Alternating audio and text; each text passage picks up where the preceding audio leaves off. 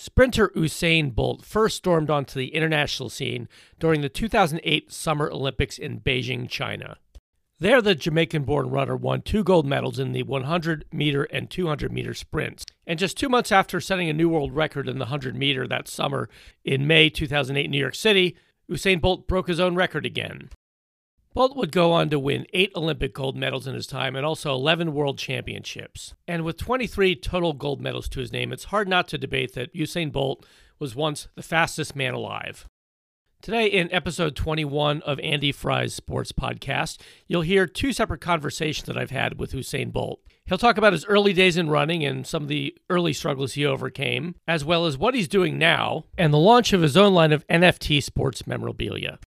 Stay tuned for my interviews with Usain Bolt.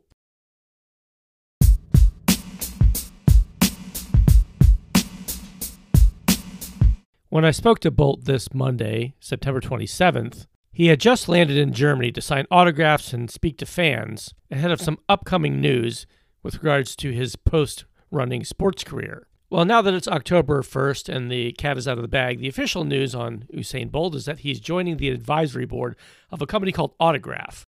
If you hadn't heard much about it, Autograph is sort of a digital, collectible, and sports memorabilia company co-founded by Tom Brady. And in joining the advisory board, Bolt joins a roster of other iconic athletes such as Tiger Woods, Tony Hawk, Naomi Osaka, Derek Jeter, Simone Biles, and Wayne Gretzky in advising the company on what it has to do to give fans something to connect further with their favorite athletes and sports icons. Now, just like Tiger Woods, Tom Brady, Tony Hawk, and the others, Bolt is launching his own first line of NFT collectibles. They go on sale online next week and range in prices from $12 to $100, while the officially signed versions of his NFTs will start at $250 a pop. Well, it's not surprising that such a high-profile Olympian like Bolt would have his own line of NFTs and be invited to be part of the board. I want to start out by getting a little bit of info about how he got involved and to what degree he was actually involved in picking his own highlight moments that ended up being digital representations of him in sports memorabilia. Hello. Hi. How's it going? Good. Good. How's Germany treating you? It's good. I just got here, so. So as a world-class athlete like you, do you eat? You're going to eat like Wiener Schnitzel and all that great food, or you stay with that kind of stuff? I try to indulge at time, but I'm not a massive fan of German food. Yeah, I must say. Good. Well, cool. Why don't you tell me a little about this NFT thing you're working on? Because I know that you have a series that we can talk about publicly on Wednesday, and I haven't seen it myself. I imagine that's some of your greatest hits and wins, and your races that people, when they think about you, they think about those races. Like, tell me a little bit about how you got into it, and to what degree I imagine you had some say in the selection process. Obviously, certain sports moments are just going to be, are going to be obvious if they're included. But what was your input in the process involving that? We're going to start off slow like anybody else, just buy simple autograph cards, and then we can sit and discuss where we can go with it or what races we should use to try to put it out there. So it's just thinking process now, but we just got into the first, just a nice headshot just to put it out there first and let people know I'm a part of it. When Tom and everybody approached my team, for me, I was happy because I can see this is the direction that the world is actually going in. Everything is going to be online, especially younger kids now, they're really about being online. So for me, it's easily accessible for the fans and everybody. Now, I don't know if you remember, we talked probably right before the Olympics, and we talked about one thing I was interested in that I asked you about at the time was kind of how you switched from being a pretty good top-level runner to the Olympic champion, and you had said that your coach said you needed to work harder, which was not something I expected you to say. So I know that means hit the gym and work out more, but in terms of like mentally, how did you, as someone who obviously, at the time, even before you won your first gold medal, like I imagine you thought of yourself as one of the best. Like, what kind of conversations did you have with yourself from a, internal coaching standpoint, or just psychologically, to kind of push yourself and sort of accept that advice and really take it to heart and step it up? For me, I think mentally, what helped me was in 2002 when I ran in front of my home crowd in Jamaica. For me, that was one of my roughest races because I was so nervous. You know what I mean? I was shaking and it was very stressful, and I won. And I've told myself, if I can compete in front of my Jamaicans, they're very demanding, then I can compete in front of strangers. You know what I mean? And that for me helped me mentally because I always tell myself that there's nothing to worry about. And if I'm also well prepared, if I know that I've done the work and the coach is satisfied with the work I've put in, then it kind of helped me to be more relaxed and free flowing.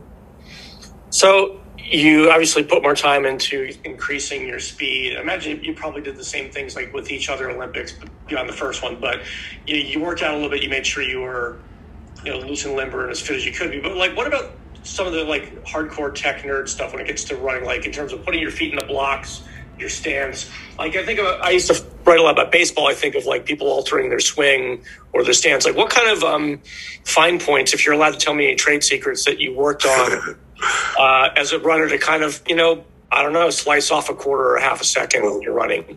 Well, that was all up to my coach. He would pick simple things. One thing, because I was always tall, I used to step off the blocks. Instead of stepping, he would always say to drag my feet. So at times I tend to always, if you look at the front of my spikes on my left foot, it's always really rubbed off because I tend to drag that feet. So that's something that was very important. Also, for me, I had to bring my hands closer than most other people together instead of wider because of my body positioning when I needed to get out of the block. So there was just little things that my coach really took note of and really helped me get just little seconds or milliseconds off. After discussing with Usain Bolt his new NFT digital collectible venture, and also getting a little bit more knee-deep into the psychology of running and winning Olympic gold medals, I wanted to step out of my own shoes as a USA resident and fan of Team USA in the Olympics, and get a little bit more of a perspective from Usain Bolt being someone who was born outside the US in Jamaica. Obviously, he's a worldwide celebrity in sport right now, but prior to the summer of 2008, Usain Bolt was just another pretty talented up-and-coming sprinter. So I tried to cue it up with a little perspective and get his take on the Olympics and being a hero in his own country as well as across the world. Yeah. So me and Caitlin Payton, we all grew up in the U.S. and we sort of watched the Olympics thinking the U.S. is the greatest and we're going to win tons of gold medals. How much different is it being from Jamaica, smaller country? I mean, I can name probably off the top of my head a couple of Jamaican athletes total, but I mean, you're a world legend. And before you became that, we'll talk about maybe the pride factor in terms of wanting to really show up for once you got over the nervousness, like showing up for your country, how big of a deal was that? What kind of pressure did it add on you as just, an up and coming athlete in your first Olympics? And how did that change once you got to your second and third Olympics? For me, I learned at an early age, which helped, that I didn't think, I'm just doing this for Jamaica. I'm doing this for my country, you know what I mean? I always say, I put myself first. I'm like, you know what? I'm doing this for myself. That's how I push myself, because I know if I want to do well, then I'll do well for my country. So I always focus on myself, because at a younger age, that's all I thought about at that time was like, oh my God, I need to do this for my country. I need to make sure I won. But after a while, I kind of understood that, listen, yeah, you're doing this but you're doing this for yourself first, because I want to be one of the greats. I want to be among the greatest athletes of the world. So for me, after I learned that, it came a little bit more easier and less pressure, but I knew that everybody in Jamaica wanted me to do well. So I figured out that at the earlier age, because I really started running fast young. So over time, I figured out things along the way. And I know you love soccer and you played a little bit of it. So maybe in soccer running, I don't know when you picked up soccer as such a love of a sport, but like who are your what athletes influence you to want to be a great athlete, either in running or soccer or, even outside those sports? Like who'd you look up to when you were much younger? For me, it wasn't like all the greats. I just wanted to be like them, you know what I mean? Because a lot of these guys I didn't, like Muhammad Ali and Pele, I didn't get to grow up watching these guys. So for me, Don Quarry was one of the guys that I looked up to, and because he's a Jamaican and he's a 200-meter specialist, and I love 200 meters. And then for me, it was Kevin Garnett, a basketball player, because how aggressive he is and how he's passionate about his sports, and he's always just trying to be the best. Even when he's on the bench injured, he pushes his teammate. You can see the passion that he had. So that's something that I really enjoy watching. And also Michael Johnson, you know what I mean? Because he was the one that I was aiming to break his 200-meter rail record. So that's somebody I watched growing up. You know, I've gotten to, as part of my sports gig here, I get to talk to gamers every once in a while, and I'm sort of fascinated. Like, well, first of all, I want to know if you play video games at all. I don't, but I don't play a lot. I normally play Call of Duty and like Pro Evolution. Those are my two games that I normally play. So since you're Usain Bolt, do you get to jump on with Drake or Kevin Garnett and play with them, or are you just playing with everyday people that you're friends with? Yeah, just my people. I just jam with my people because I don't play. I think now most of the guys play online a lot now than back in the days. You know what I mean? But for me now, I'm not home. I keep moving about, so I don't really get to play as much as I want to. You know what I mean? So I've kind of like stepped back from the gaming world. I've had my PS5 and it hasn't been turned on in like 5 months. Well, so you're doing some business promotional stuff. What's next for Usain Bolt? Are you going to be, or are you coaching at all, or lending advice to Jamaican runners? You going to buy a soccer team? Like what kind of No, things are you going to do out there in the world? For me, I'm just working with different people. You know what I mean? This NFT thing is big. You know what I mean? I'm just happy to be a part of it. You know what I mean? Tiger Woods, Tom Brady, Simone Biles, and all these guys are part of it. I'm just happy to be part of this. I'm out here in Germany also. We're working with Puma. Yeah. And I have a lot more other things doing. You know what I mean? But I won't be buying any football team. I'm going to watch Manchester United on Wednesday. Hopefully we can win the Champions League. They're not the best team in Manchester, you know. You're on the other side. Well, we can looking too good. You guys are looking good this season. We can both hate Liverpool. Yeah, we can. Every time Mo Salah is on the ground, I'm kicking myself. But well, cool. I really appreciate you taking time this afternoon to talk to me, and no problem. Look forward to hearing more news about you guys. I appreciate it. Take care.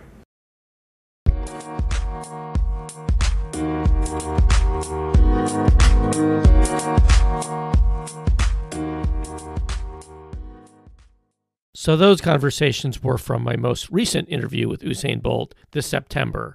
And my apologies if the audio was a little dodgy there, but we did have a Zoom across the Atlantic Ocean. Now, I have to admit that I struck gold twice this summer. Sorry for the Olympic pun, in that I also got the chance to talk to him right before the Tokyo Summer Olympics. Before he talked about the big switch from participant to observer, Usain Bolt talked a little bit about his time getting ready for the first Olympics in 2008. He discussed what transitioned him from pretty good runner to perennial world champion and 8-time Olympic gold medalist. And when I asked him what was the most memorable and most favorite moment of his own career, I was a little surprised to hear which event he talked about. Let's listen. I wanted to ask you some questions about the Olympics, obviously. You won 8 gold Olympic medals and I think 11 world championship medals. So you won a lot. Wanted to see if was there any specific moment in all the Olympics that you had participated in that was sort of like the most memorable moment, the most memorable win, if any one sticks out? For me, it was in Beijing, the 4x1. One thing that I love, I got a picture of it in my trophy room right now, is when I was handing the baton over to Asafa and I was screaming at him to run. And for me, that was one of my favorite moments, and I got it on camera. And it's something that I always smile because I always remember that one moment that it really stands out to me. Good deal. Now, I know before that you had set, I think, a national record in your home country, but you also got some criticism too And then you sort of had a breakthrough, I guess, around 2007, even before your first Olympic gold at Beijing. So why don't you tell me about that breakthrough moment? Because I know that you're obviously a very competitive athlete. You're the best at what you do, but there had to be, it looked like, at least maybe to us Olympic fans and observers, something that kicked it in high gear. Tell us about sort of your training, your mentality that made you go from 2007 to 2008 and start really winning everything. So in 2007, I personally felt like I was training very hard. Personally, you know what I mean? And I remember when I got to the World Championships and my coach was like, all right. I was like, I think I can win this. And he goes, all right, let's see what happens. And I ran. I remember coming off the corner and Tyson Gay was like 5 meters. I was trying my hardest to catch him, you know what I mean? I couldn't catch him. I remember going back to my coach and saying to him, like, coach, I really felt like I could win this. And he says, yeah, but you weren't prepared enough. You know what I mean? You didn't train as hard as you could. You didn't go to the gym regularly as you should. And he started pointing out the things that I didn't do that I should have done. You know what I mean? And so the next season now, I decided, like, you know what? Anything my coach says, I'm just going to do it. You know what I mean? And that year I was super fit. I was ready. I was on point. And that's how the change came about, because I personally wanted to win that year, which was 2007, but I wasn't prepared because I wasn't well trained. Well, obviously you trusted your coach. So what did it do?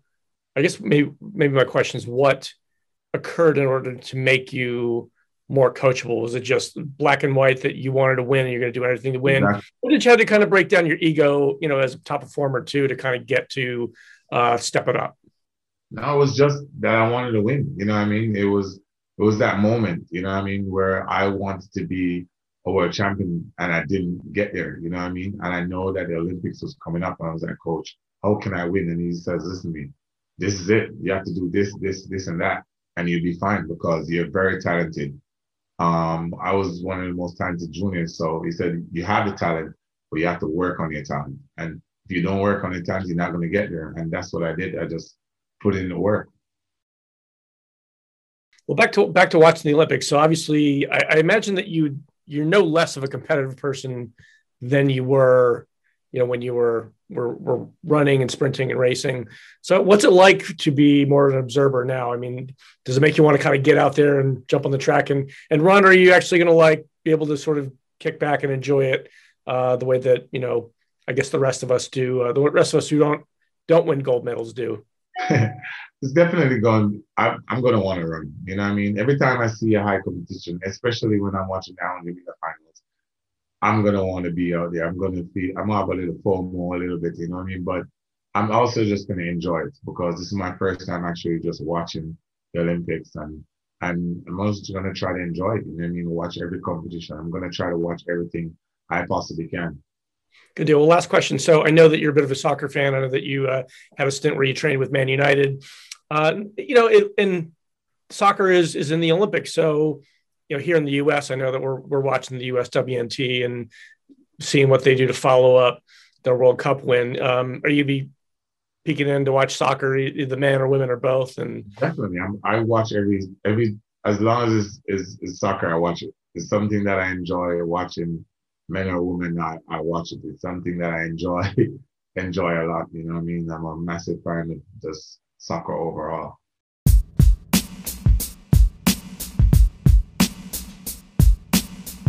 That's it for this edition of Andy Fry's Sports Podcast, and thanks for listening. You can also keep abreast of my latest interviews and what exciting athletes I've gotten to speak to by following me on Twitter at my handle @SportyFry. That's Fry with an E. Keep following sports, and we'll talk to you next time.